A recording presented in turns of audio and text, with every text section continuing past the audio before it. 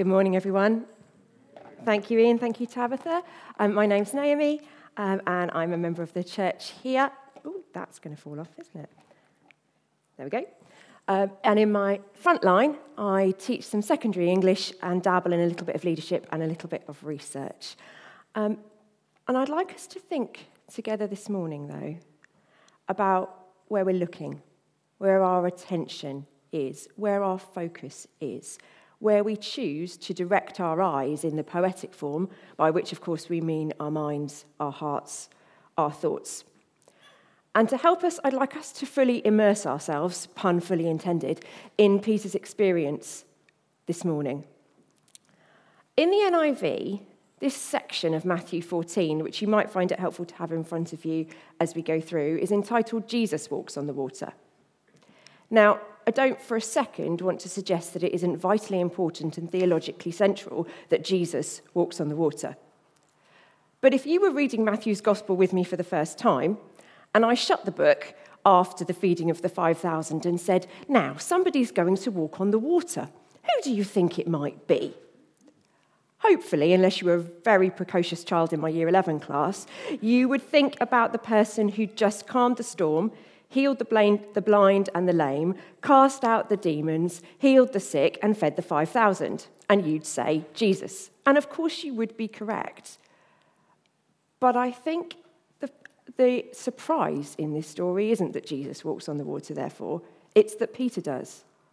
The disciple without the money, without the education, without the power, is the person who looks at Jesus and can walk on the water. And we're going to take quite slow steps this morning through this story from his perspective, see it through his eyes, and consider how we, as followers of Jesus, just like he was, can learn the lessons he learned and can keep our focus on him. Now, the bishop and theologian N.T. Wright sums up this passage in this way. He says, this story, Peter walking on the water, can be read as a picture of the life of faith, or rather, the life of half-faith, faith mixed with fear and doubt, which is the typical state of so many Christians, as it was with the disciples.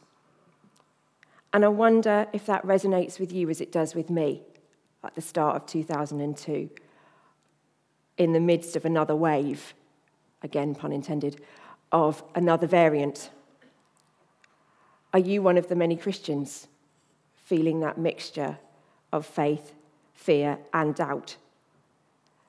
And as we see this story through Peter's eyes, I hope his experience will encourage you, challenge you, and give you ways to go forward and keep walking into 2022. So if we're going to put ourselves in Peter's position, we need to think about the kind of day he's had. Our experiences, our life, our challenges don't happen in a vacuum.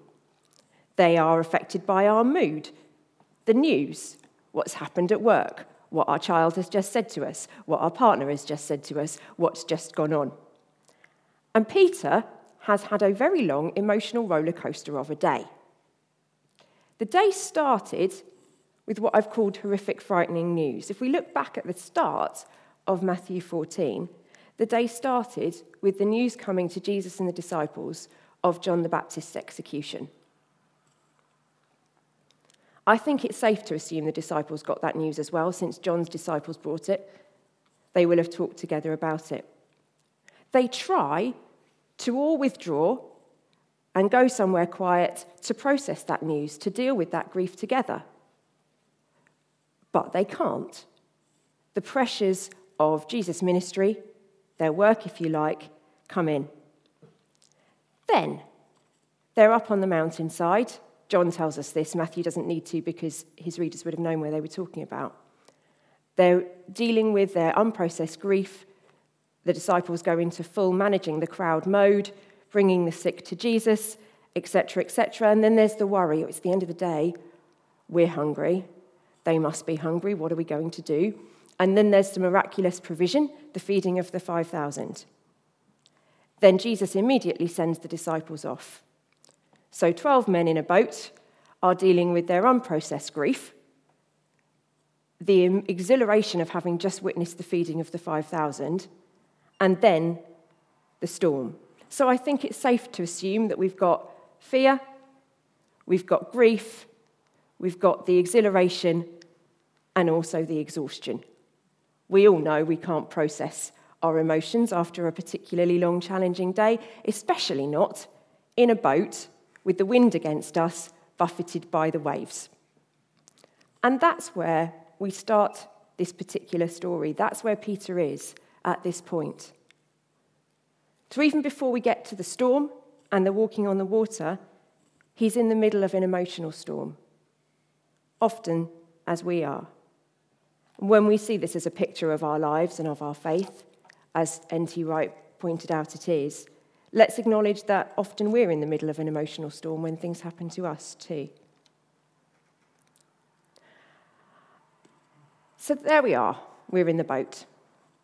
It's stormy, we're exhausted, we've had a bit of a day, a mountaintop experience coming straight after grief. But I find I'm often so familiar with this story that I don't pause to consider it in real time. I wonder how many of us saw the film 1917, which came out at the beginning of 2020, which feels like an awful long time ago, doesn't it? What that does is it takes a real-time view of a World War I horrific experience and is painstaking. And I particularly remember the point, if you've seen it, there's a point where somebody's in a river and needs to get out of the river. And in an ordinary film, you'd see them swimming, it would cut, and you'd see them pulling themselves up the bank. And I remember thinking, oh my goodness, we're in real time. I'm going to have to watch every single stroke of this. You'll be pleased to know that I'm not going to talk for the 7 hours which scholars believe would have happened between Jesus putting the disciples in the boat and then Peter and Jesus getting back into the boat at the end. But I do want us to take that slow down steps of this moment of Peter's life and imagine this experience. So let's think about the boat. It's being, this is N.T. Wright's translation, smashed around by the waves. Okay? They've been in this position trying to row against the wind and the waves for at least 6 hours. We know that Jesus doesn't come to them until the 4th watch of the night. That's a Roman reckoning of time, so we are somewhere between 3 a.m. and 6 a.m. when Jesus comes to them, having put them in the boat in, by the Roman reckoning of time, the evening prior to 9 p.m. It's been a long time. And what strikes me here is it's been a very long time. Jesus has been praying for them, but not physically with them. But when he arrives, the first thing he does is not calm the storm. He comes to them in the storm. And to return to this as a picture of our lives, Jesus doesn't always calm the storm. He doesn't take away what's going on. He comes to us in it. The storm doesn't mean he isn't present. We might be in the middle of a financial crisis, problems with relationships in our families, work issues, health concerns, another wave of another variant. But none of that means we've been forsaken or deserted. Jesus walked through that storm to stand with the disciples in it. They knew he could calm it. He'd already done it in Matthew 8. But very often he doesn't. He is there present with us, just as he is right now in the storms we face. So we're in the storm is still going on, and the disciples see Jesus. I think it's very easy to forget how frightened they are, how exhausted they are, and judge them a little bit for the, oh my goodness, it's a ghost comment, when clearly to us it's Jesus. But what we're going to focus on is this Peter's experience. Once he's got there, once he's realised it's Jesus, he steps out. He rallies, he checks it's Jesus, he wants to get close to him. However, if we don't pause here and do that real-time thing, It's very easy to picture this, as I think I did as a child, of Peter going, oh, look, Jesus, fantastic. Jesus, can I come to you? Yes, excellent. Step. Here we go. Walk, walk, walk. But I don't think it can have been like that at all. I think we like to think it was Peter being impulsive. Right, okay, Lord, I see you. I walk to you. Quick, quick, quick. But I wonder if you've ever been in a boat, in a gale, with the wind against you, and tried to step gracefully out of the side of it. Because that doesn't happen. Now, I'm a bit of a history geek, and I love this. This is in 1986, a particularly low tide brought the waters of the Sea of Galilee down, and this boat on the left was recovered. Archaeologists date it from the time that Jesus would have been sailing on the Sea of Galilee. And the picture on the right is what they've reconstructed. For those listening, if you're on a tape, there's a picture of an archaeologist's recovery and a boat. And the estimated dimensions, which they can estimate pretty accurately, aren't dissimilar to a modern-day Drascombe longboat. One of these. Yes, this is a shameless plug. My husband works at CYE Sailing Centre, and this is a picture of one of their boats. Now, I asked him yesterday when I was putting this together, I said, can I have a picture, please, of someone trying to get out of a longboat in a storm? And he laughed and said, don't be ridiculous. If we were taking, A, we wouldn't be out in a storm, and B, if we were taking a picture of someone trying to get out in high wind and waves, what were we doing and why weren't we helping them? So I want us to take this and imagine Peter trying to then get out of this boat. He'll have to have stood up very slowly and steadied himself. This wasn't a quick decision. He may well have needed a hand or an arm from one of the other disciples to help him get up and then out of the boat. He'll have to have stood on the front or the side while the boat is doing this, going up and down in the waves, and then step down into the water, which doesn't look that tall in there, but it's about 3 steps on your staircase at home. So try and do that really quickly whilst jumping up and down when you get home. And you've probably got a picture of Peter's reaction here and what he was trying to do. This wasn't a quick jump. This was actually a considered step of faith.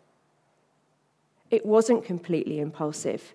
He didn't let the storm stop him. His body would have been saying, no, no, no, sit back down. But he follows Jesus' come despite the fact that the storm is raging around him.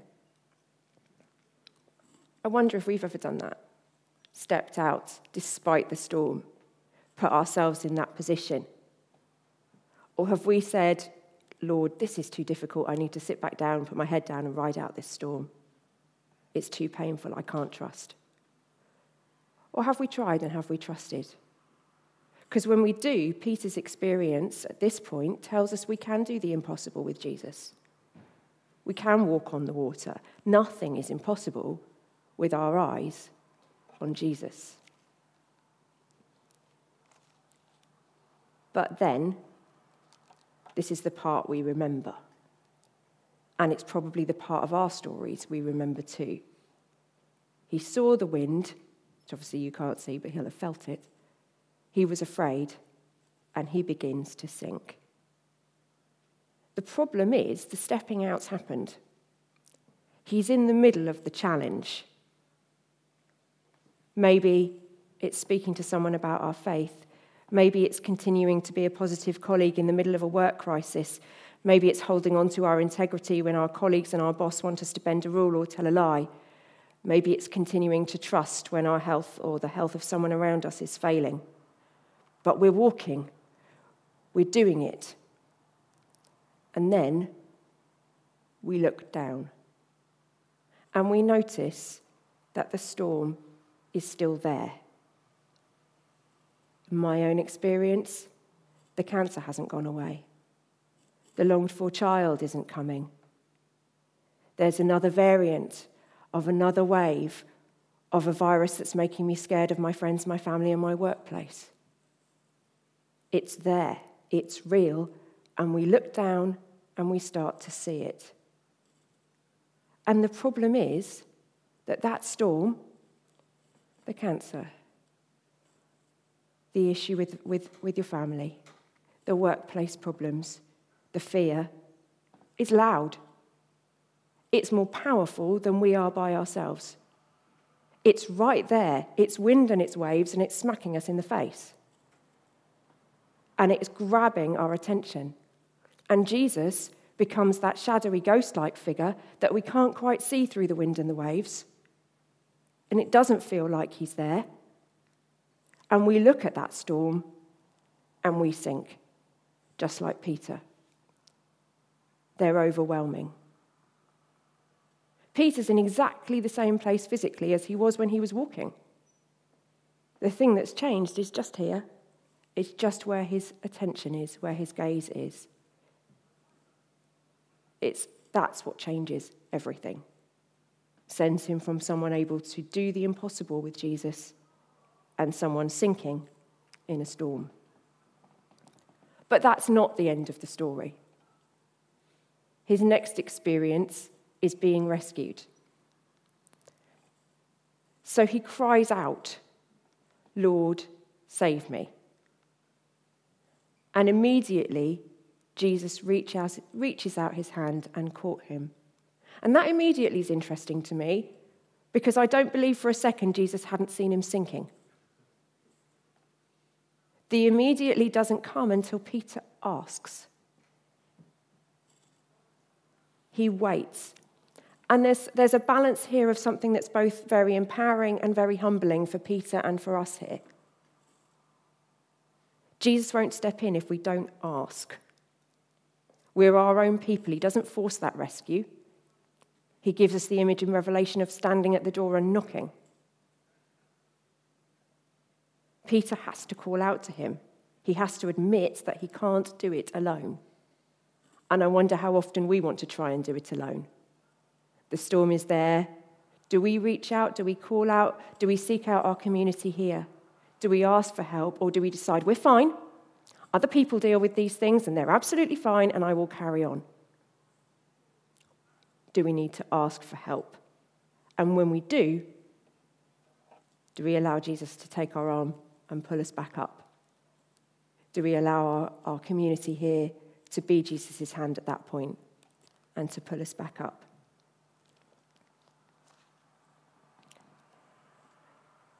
So finally, to come to our Hebrews passages, what lessons do we learn through stepping through this experience with Peter? Well, it's keep your eyes on Jesus, isn't it? What can we do in the storms and the doubts? We can keep our eyes on Jesus. And that's where the Hebrews passage that Tabitha read to us comes in. Here we are. We fix our eyes on Jesus. It sounds so simple, doesn't it? If it was that simple, Peter, the disciple who had the physical Jesus standing in front of him, wouldn't have looked down. We're in good company if we find just fix your eyes on Jesus much more difficult than it actually sounds. It's much easier to look at the storm. The storm is loud, it's there, and it's wet. But I want to draw two practical points from this Hebrews passage of the ways that we can do this. So firstly, that's not highlighted. That's going to be very difficult to see. I'm going to go back to, that one.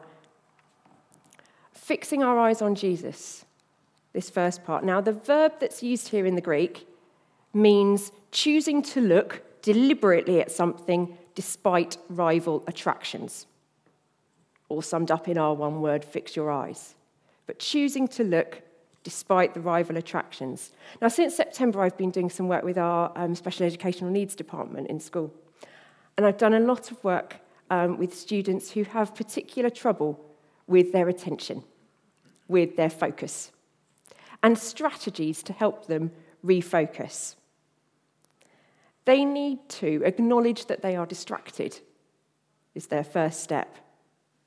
They need to know what it is they're trying to focus on, and they need to be given some strategies and some support for refocusing. And I think we're very similar. We need to own there are distractions. Know what the storm is. Know what the other things taking our eyes off Jesus are. Speak them. Remove them if we can. But know that we're choosing to focus on something different. We need a clear idea of what we're focusing on. not some ghostly figure through the waves, but a clear idea of Jesus. Remind ourselves who we're following, what he's like, and consider his life. Then we need help. We need each other for gentle reminders. We need to be amazed again by who he is. We need to worship. And like children, and like Peter, we need to acknowledge we're going to need to repeat that cycle a lot. Secondly, we need to acknowledge that it's difficult because when we fix our eyes on Jesus, we notice that he endured. This is a road marked with suffering. There was opposition. There's the cross. And we see pain and we see suffering, and then the temptation to look away is even stronger. If we fix our eyes on Jesus, we have to accept that the route we're following requires endurance from us too. If we don't acknowledge that, we're kidding ourselves, and our faith won't stand the storms. But we will, if we acknowledge that and fix our eyes on Jesus, share that joy set before him, know his presence, and be able to keep walking. So our choice, right? Eyes on the storm or eyes on Jesus? As we go forward into this week and into 2022, where's our attention? Where are we looking? Jesus, the storm. Let's acknowledge the power of the storm. It will demand our attention. It is real, it is loud, it is dangerous, it is powerful. Jesus won't demand our attention. He'll wait. So we need that act of will, that decision to focus. And let's acknowledge that we will need that support. We will need each other. We will need those reminders. But it will be worth it. We can do it in his power and with his people. Let's pray together. I'd like us to do what Peter did and to call out to Jesus, Lord, save me. Just very simply, I want you to call to mind the storms that you're facing, the storms that maybe someone around you is facing. Just take a moment to call those to your mind. We will look at them for just a moment.